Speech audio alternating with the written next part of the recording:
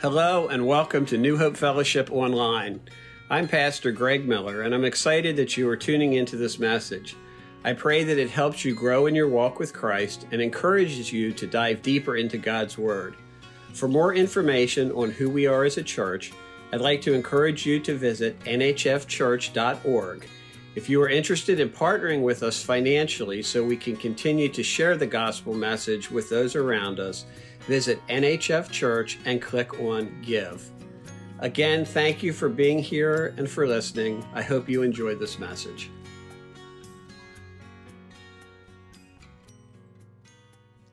Chuck Swindoll said he had a close friend who sent him a funny story about a couple who'd been married a long time. The wife awakens in the middle of the night, discovers her husband has gotten out of bed. So she gets worried about him. So she puts on her robe, her slippers. She walks downstairs to find him. The guy is sitting all by himself at the kitchen table with a hot cup of coffee. He's staring at the wall, blinking through tears. And she says, "What's the matter, dear?" He shakes his head. Words don't come easy. So she asks again, "Why are you down here at this time of night? What is going on?" He looks up from his cup of coffee. He glances at her. And then he says, "You remember 20 years ago when we were dating and you were only 16? And she says, "Yes, of course I remember." And he pauses. Words do not come easily. "Well," he says, "do you remember when your father saw us in the car and we were smooching?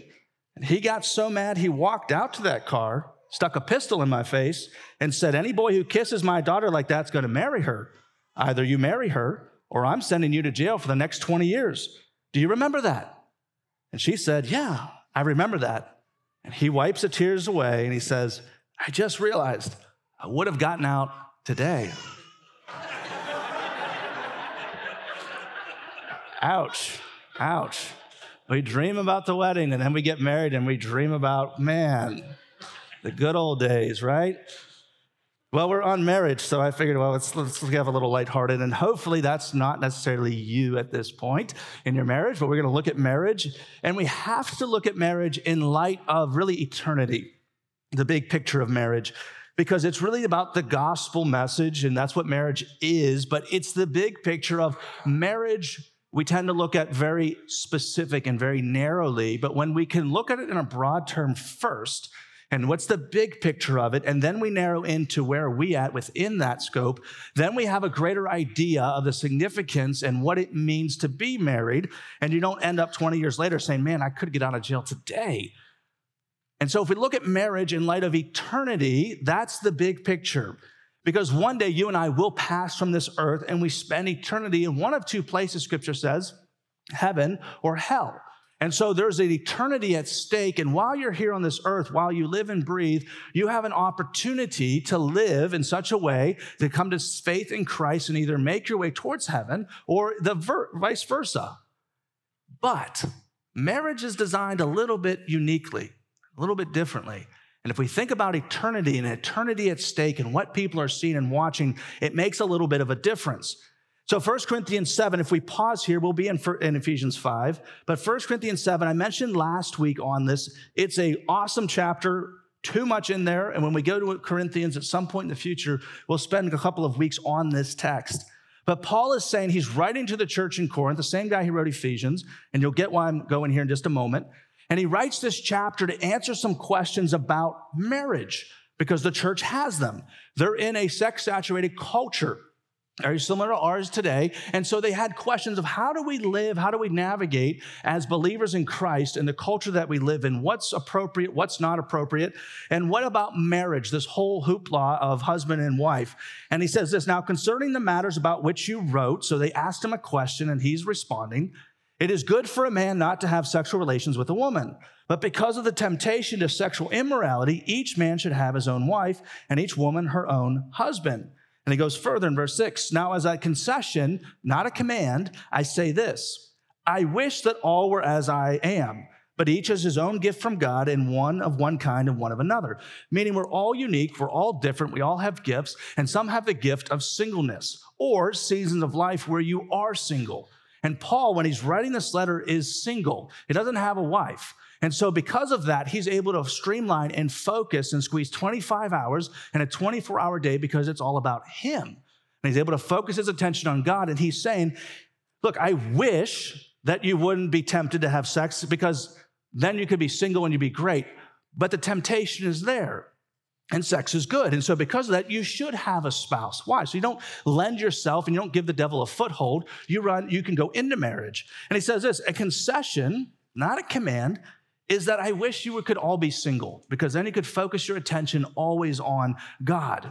And he says this in verse 12, to the rest I say, I, not the Lord, that if any brother has a wife who is an unbeliever and she consents to live with him, he should not divorce her. If any woman has a husband who is an unbeliever and consents to live with her, she should not divorce him. There was the issue in the church of, well, my spouse is not a Christian, so can I just divorce them because there's this cute person in church? And he's like, no. If you're married, you stay with them because if they choose to. Now, if they leave, that's a different story. But he's saying, that should not be the case, church.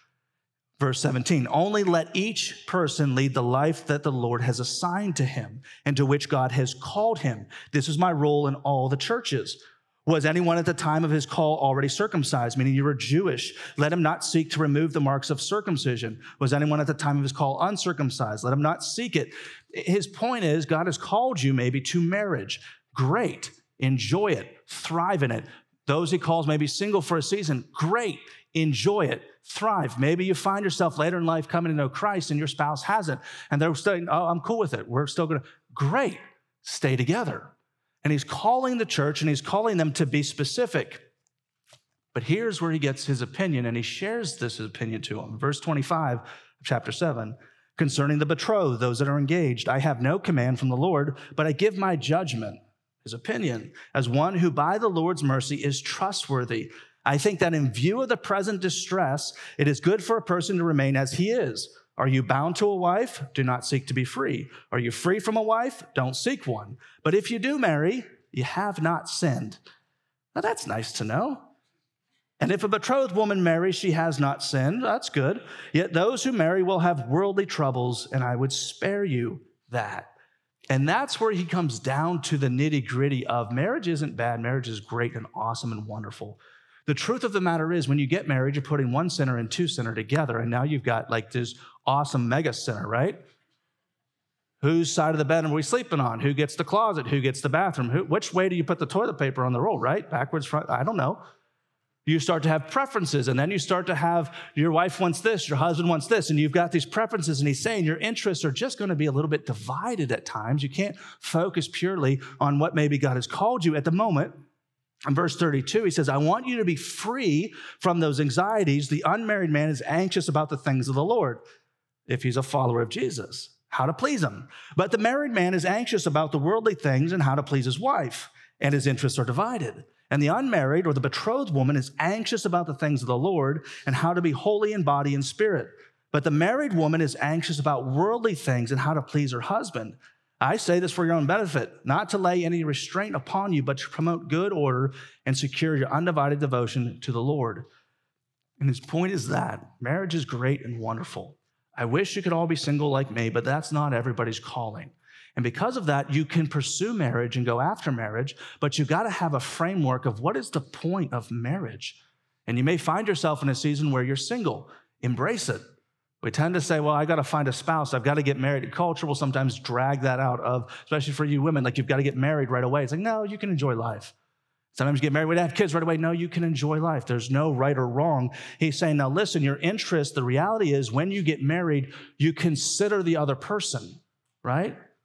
You look at your spouse and you say, what are their interests? What are their likes? How do I achieve those? So vice versa, your spouse looks at you and says, hey, I've got to please him or her. I've got to go in. And so with that context, your interests go from it's all about Jesus all the time to now I've got a spouse and now I have to work within that framework of how do I engage them? How do I show love?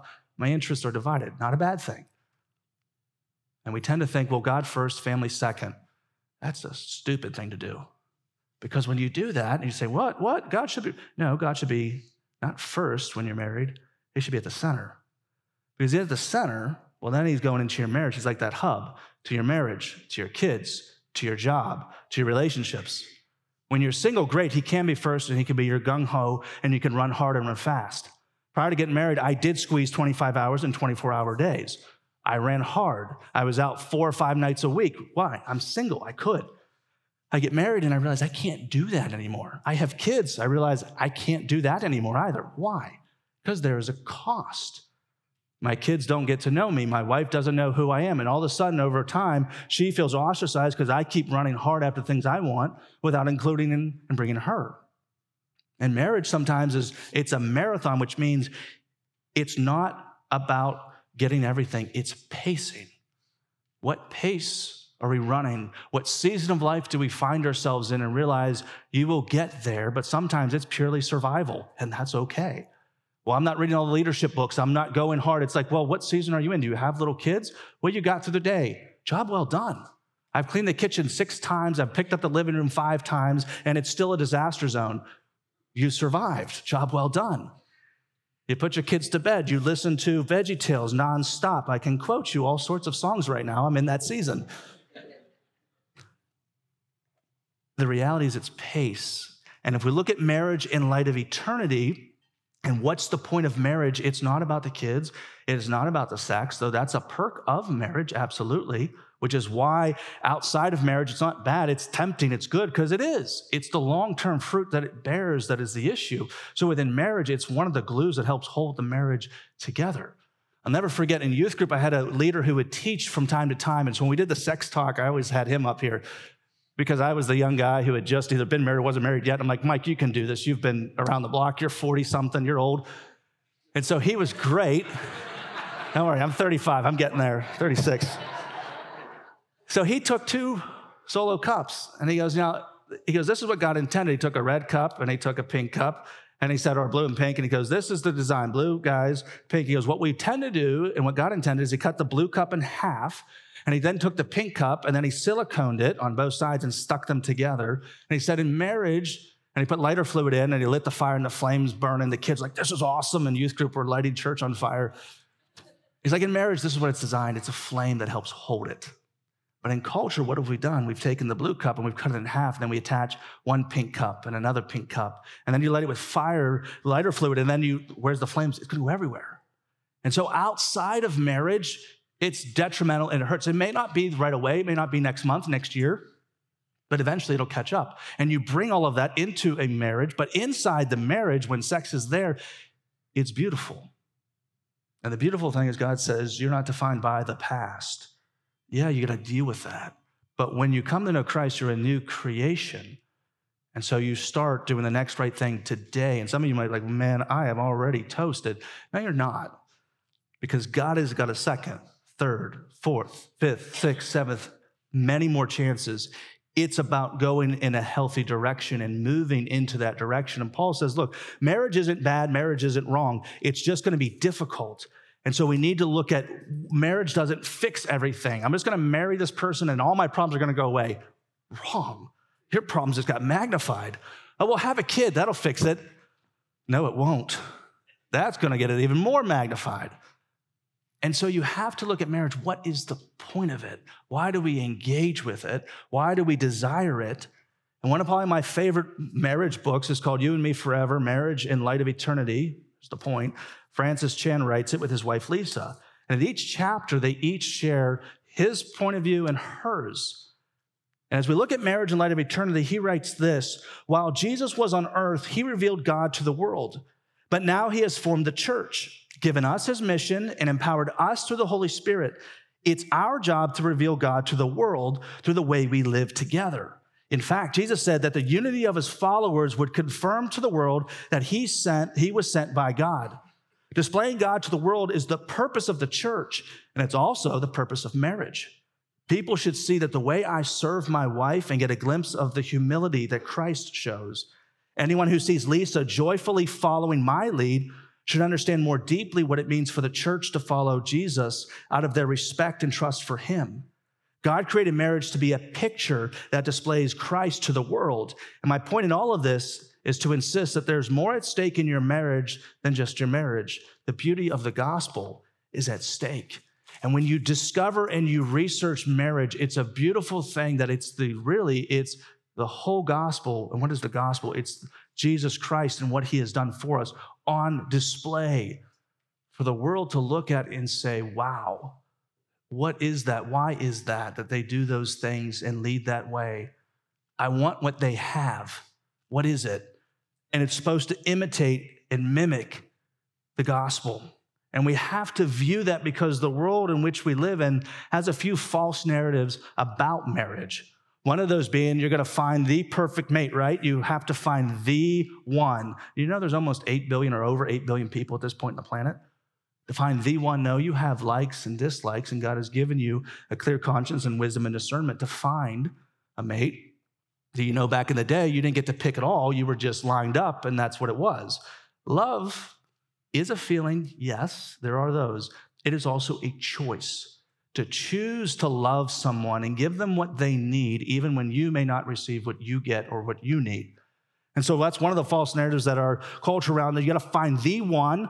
The other one is that the husbands lead and the wives will just follow right along, right? Because she's a doormat. Wrong. But culture would say, well, you're the man of the house. You're supposed to wear the pants, all that's fun stuff. Truly, it's about the gospel. And marriage in light of eternity is that my marriage is a reflection of Jesus, and it should point people to Jesus so that in my marriage, someone might actually come to know Christ by watching me and Alicia, how we interact, how we parent, how we go through disagreements, how we go through issues and grief and all of that. And likewise, your marriage is the same. So we jump back to Ephesians chapter 5, verse 22. Wives, submit to your husbands. It's a fun word, right? Submit. But we have to go with context. So you need to jump back into chapter 5, verse 15 and read that section first. Because Paul doesn't just start with marriage. He starts first somewhere else. In verse 20, he says, giving thanks always and for everything to God the Father in the name of our Lord Jesus Christ. Verse 21, here's the key. You can circle, highlight, underline this. Submitting to one another out of reverence for Christ. So his point in this verses prior to this is that mutually, brothers and sisters in Christ, which means if you're a Christian, I'm a Christian, we are brothers or sisters in Christ, we're to mutually submit to one another.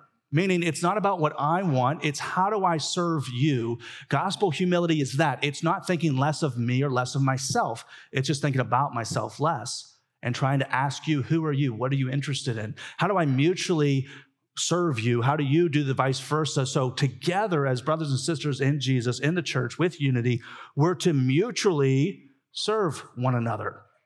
If I get greater at the cost of you, or I get what I want at your cost, that's not good. It's mutual.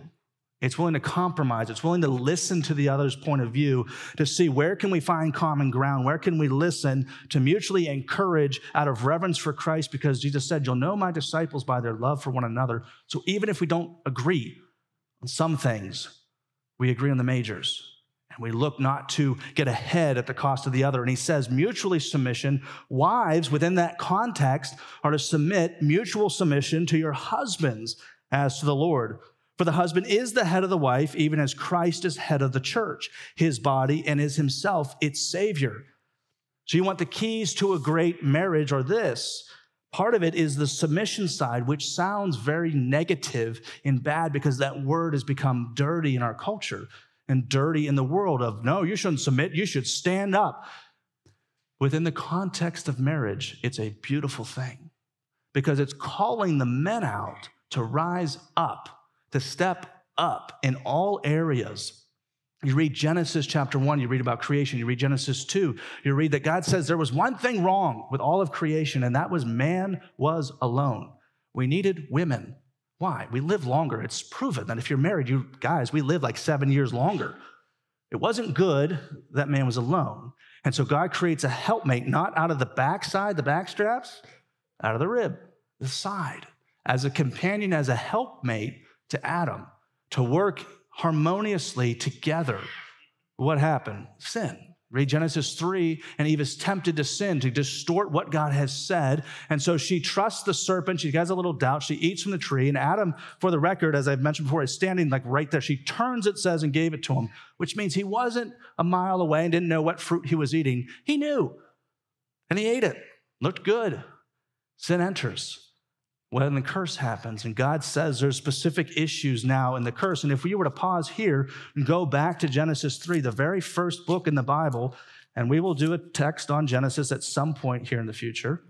But if you were to go to Genesis 3, you read about this curse that he's left on you and me, that's the cause of some of these root things. And he goes this, to the woman he said in verse 16, chapter 3, I will surely multiply your pain in childbearing.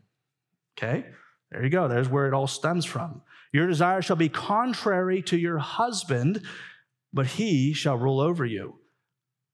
In that regard, he's saying, look, wives, when you get married, there's going to be times where you're going to usurp, or you're going to jump in and fix it and make it right. And for the record, guys, we are not blameless in any of that. He said in verse 17 to Adam, because you have listened to the voice of your wife and have eaten of the tree for which I commanded you, you shall not eat. Cursed is the ground because of you. In pain you shall eat of it all the days of your life. Thorns and thistles it shall bring forth. By the sweat of your face you shall eat bread. There's the thing called a passive male, where it's natural almost for us as men sometimes to say, well, she'll take care of that. She'll fix that. And I can step back, sit on a recliner and eat, or do what I want. I can do my hobbies. That's a natural tendency of the byproduct of the sin nature within all of us men, is that it's easier sometimes to just punt and say, yeah, you make that call. Yeah, because it's easy. It's easy. And her natural tendency at times is going to be to usurp and to drive it. And it's like, wait. Within the confines of marriage, Paul is wives, there's this mutual submission and the role to not just follow blindly the male and the husband. For the husband is head of the wife, even as Christ is head of the church, his body is himself its Savior. And he goes to this point. Submission, it's mutual. And the definition regards this. It says the action or act of accepting or yielding to a superior force, or to the will or authority of another person, to the will, willing to follow, but mutually. And we'll get here in just a moment. One commentator writes, submission falls on three groups: wives, children, slaves. Wives are told to submit to their husbands. Children are to obey their parents. Slaves to obey their masters. On the other hand, instead of being told to submit, husbands are told to love their wives, parents not to exasperate your children, and masters are to treat their slaves fairly. So we see a call to spirit-filled mutual submission beginning with wifely submission. And it starts there in the house of modeling this. And the keys to this are, one is this: wives, respect your husband even when he doesn't deserve it. And it goes into this Ephesians, a great book called Love and Respect. And it talks about this, that guys, we're going to get to ours. Don't worry, I'm going to hammer us in a minute. It's the respect side that guys need. Not all the time. It's not that and only that, but that's a big deal. And it's respecting and hearing and listening even when he doesn't deserve it. Now, I'm not talking, let me pause. I'm not talking with abuse. I'm not talking physical abuse, sexual abuse, verbal. That is not respectful at any point or at any time. So let's be that clear as well, that the respect given is not when it is under those conditions or circumstances, period. But it is a respect given to him, and giving him sometimes the benefit of the doubt that maybe he didn't mean all of these things. Within the context of abuse, no, it's not okay. Never has, never will, because it's contrary to who God is. It's contrary to God's design. And you can read all about how Jesus was probably the most empowering person towards women throughout all the Gospels. And his interaction with them is a model to us as men of how we are to interact. So how do you respect your husband even when he doesn't deserve it? First and foremost, focus your relationship on the Lord first. Sometimes that gets out of whack. Sometimes that's just out of line. And it's how do we then engage it?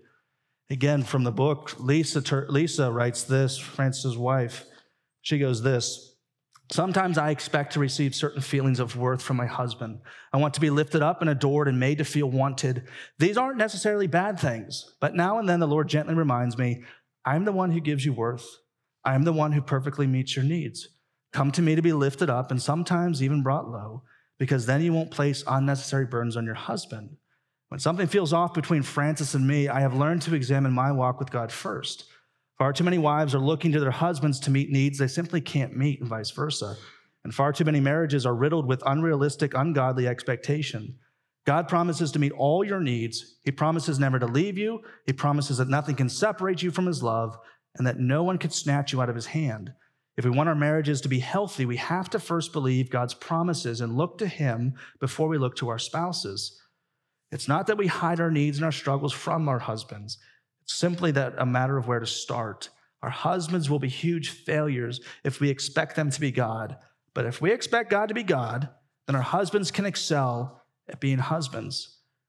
One day, as we were driving back from the village on a missions trip, I saw the most amazing red tree perched on a hill. It had a thick and sturdy trunk with gorgeous full branches of a beautiful shade of green. I felt the Lord say, this is what a strong woman looks like. A strong woman has waited patiently while her roots grow down deep into the Word of God. And over time, she becomes unshakable in her faith. She starts bearing fruit naturally and is full of life. People are attracted to her strength and growth and may find rest and peace as they lean on her. And when storms and trials come, as they always do, they will not be able to take her down. A few branches may be lost or pruned away, but in their place comes new growth and new life. And this is what I long to be, a strong woman who is anchored in God's promises. But it starts by setting down your roots in God's word. It's starting first to focus on that relationship, even when things are going in turmoil and chaos. The second part is pray for your husband. We need it desperately. We cannot thrive. We cannot do what we're called to do unless you are praying for us. Who else is doing that on our behalf? Who else is leaning in? You want to soften a man's heart? You start praying for it. You want to see life change? You start praying for him. Sometimes you may not say what I'm seeing, nothing. And the reality is that more you pray, the more God gets to work on both your heart, but also his. And I've seen this personally in my own family dynamics. I've seen heart change happen because a spouse, the wife, takes on and says, I'm going to focus on what I can, which is my relationship with God, and I'm just going to lift him up every day. And I can tell you a year later, I never thought I would see some of the things that I'm seeing from him. And it's amazing to see that it took the wife to say, I can't change him, I can't fix him. No, you can't. Wish it was that simple. But you can start with your relationship with God, and you can start praying, and you start to see change happen, life change. And when you read verse 23, it says, for the husband is head of the wife, even as Christ is head of the church, his body, and is himself Savior.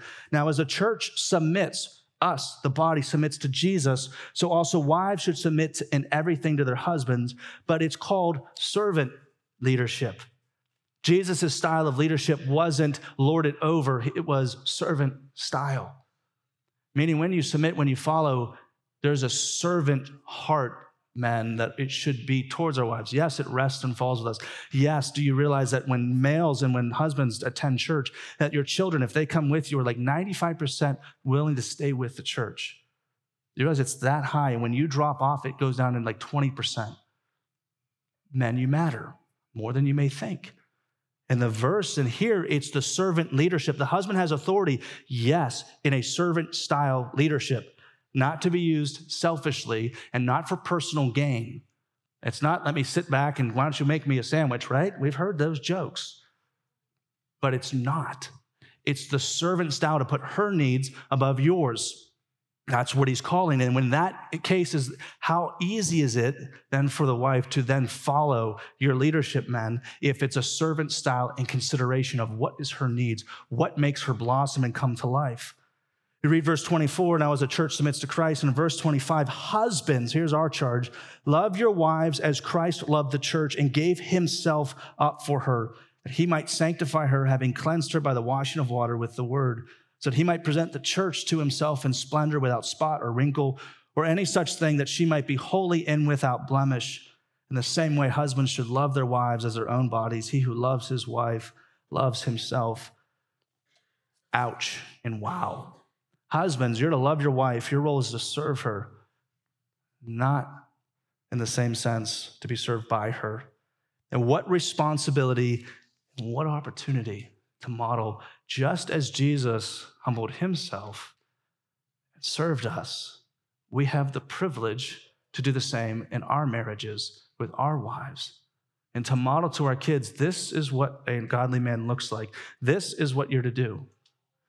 Mind you, some of you are like, man, I am so far off kilter. That's okay. It's starting today. It's starting tomorrow, day in, day out, long-term faithfulness to pray for them, to lift them up. For guys, for us, it involves death to ourselves and daily praying for our wives as well. My goal in my marriage to my wife, Alicia, is to spur her on not to love me more, but to love Jesus. Because if she loves Jesus, that will be a natural byproduct that, guess what? If she loves Jesus, she loves people, so she'll love me. And I want her to blossom into the woman that God has called her to be. So how do I do that?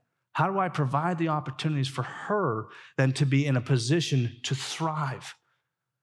At every point, it's consideration of, will this be detrimental? Will this be harmful? And if it is, it should not be for her.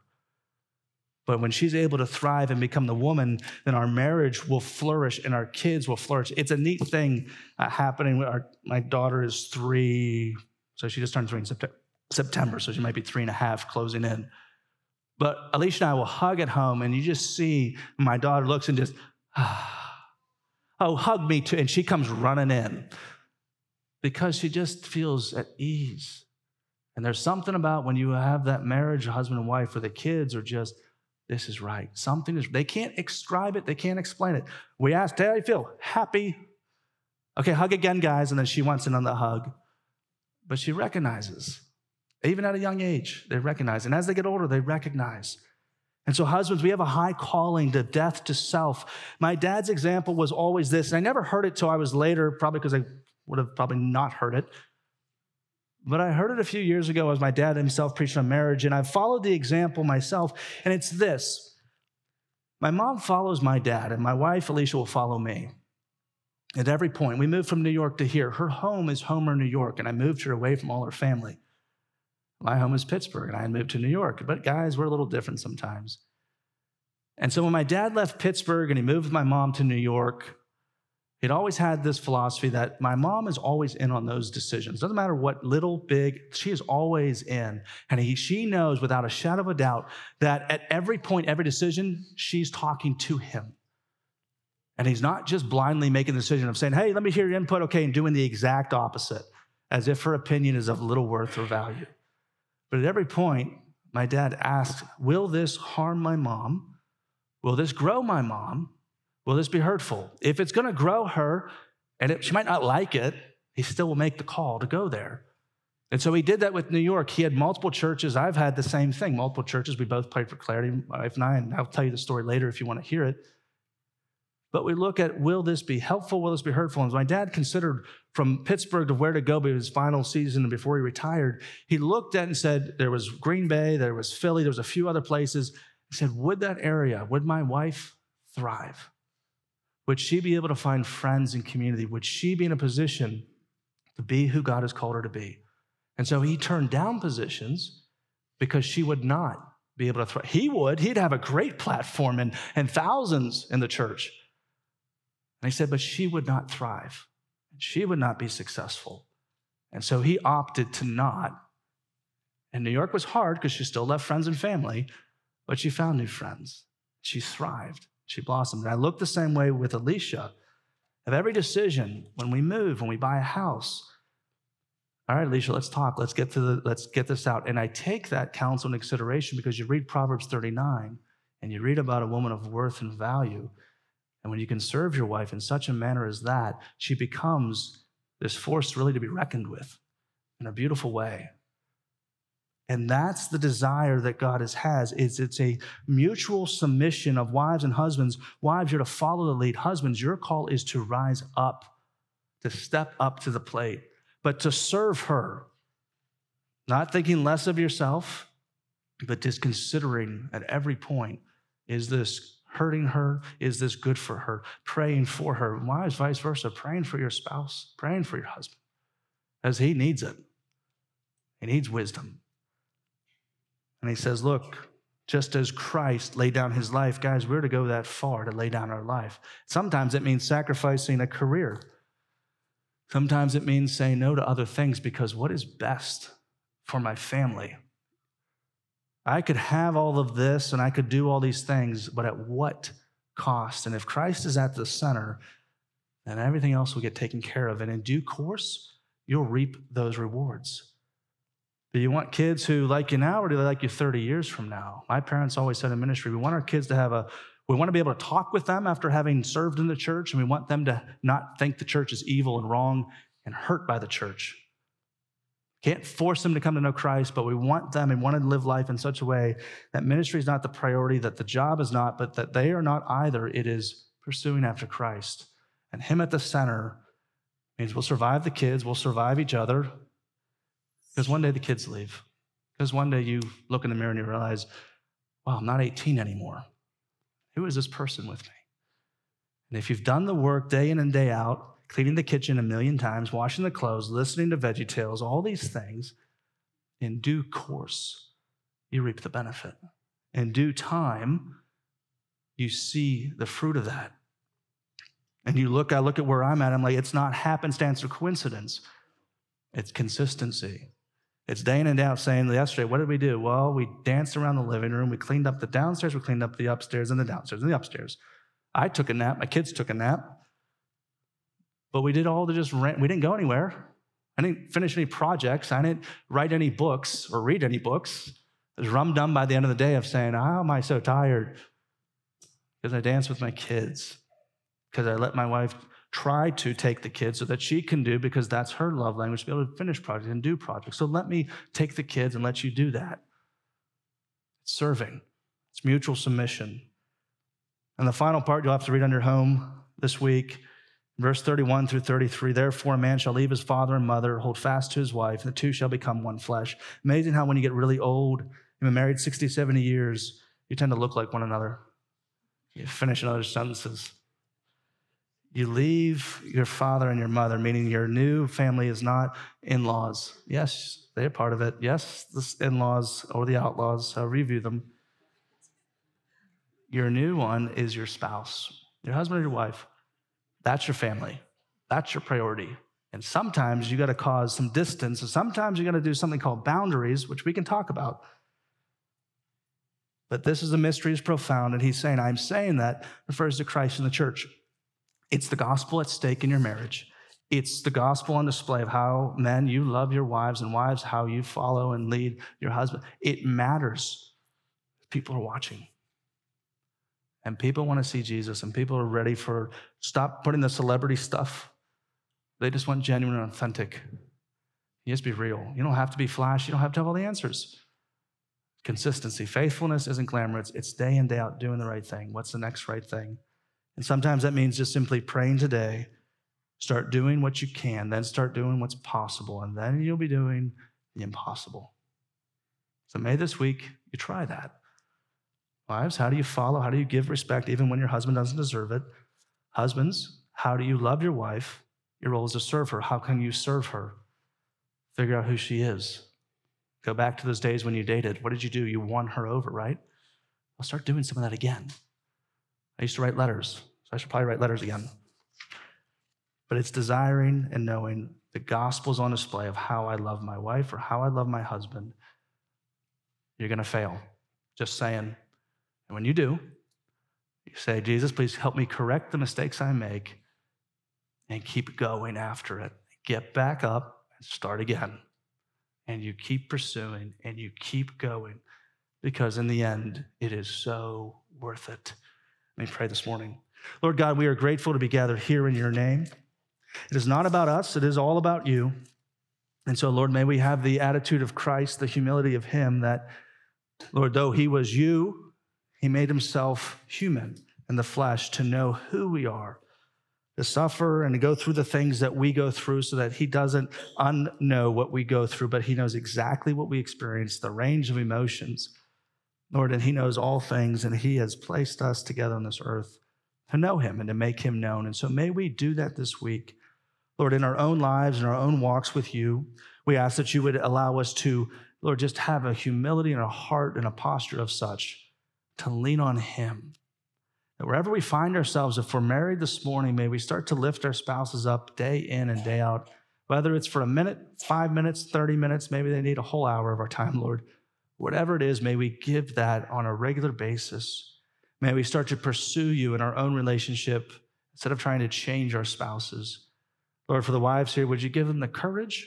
Would you give them wisdom and discernment on how best to speak up in a way that is honoring and respectful of their husbands, and at the same time to not just be walked over, but to give them courage. Lord, help our husbands here to have ears to hear from their wives that maybe that may not be the case in all the marriages, to just humble themselves to listen, and not just to listen, but to ask inquisitive questions about their wives. And would you reveal to us, Lord, as husbands, how do we lay down our life for our wives? How do we let them blossom into who you've called them to be? And how do we serve them? Each and every day, each and every week, what can we do? And may we not just go and forget, but actually go and do something with it. We ask for your blessing this morning. We pray all these things. In Jesus' name, amen.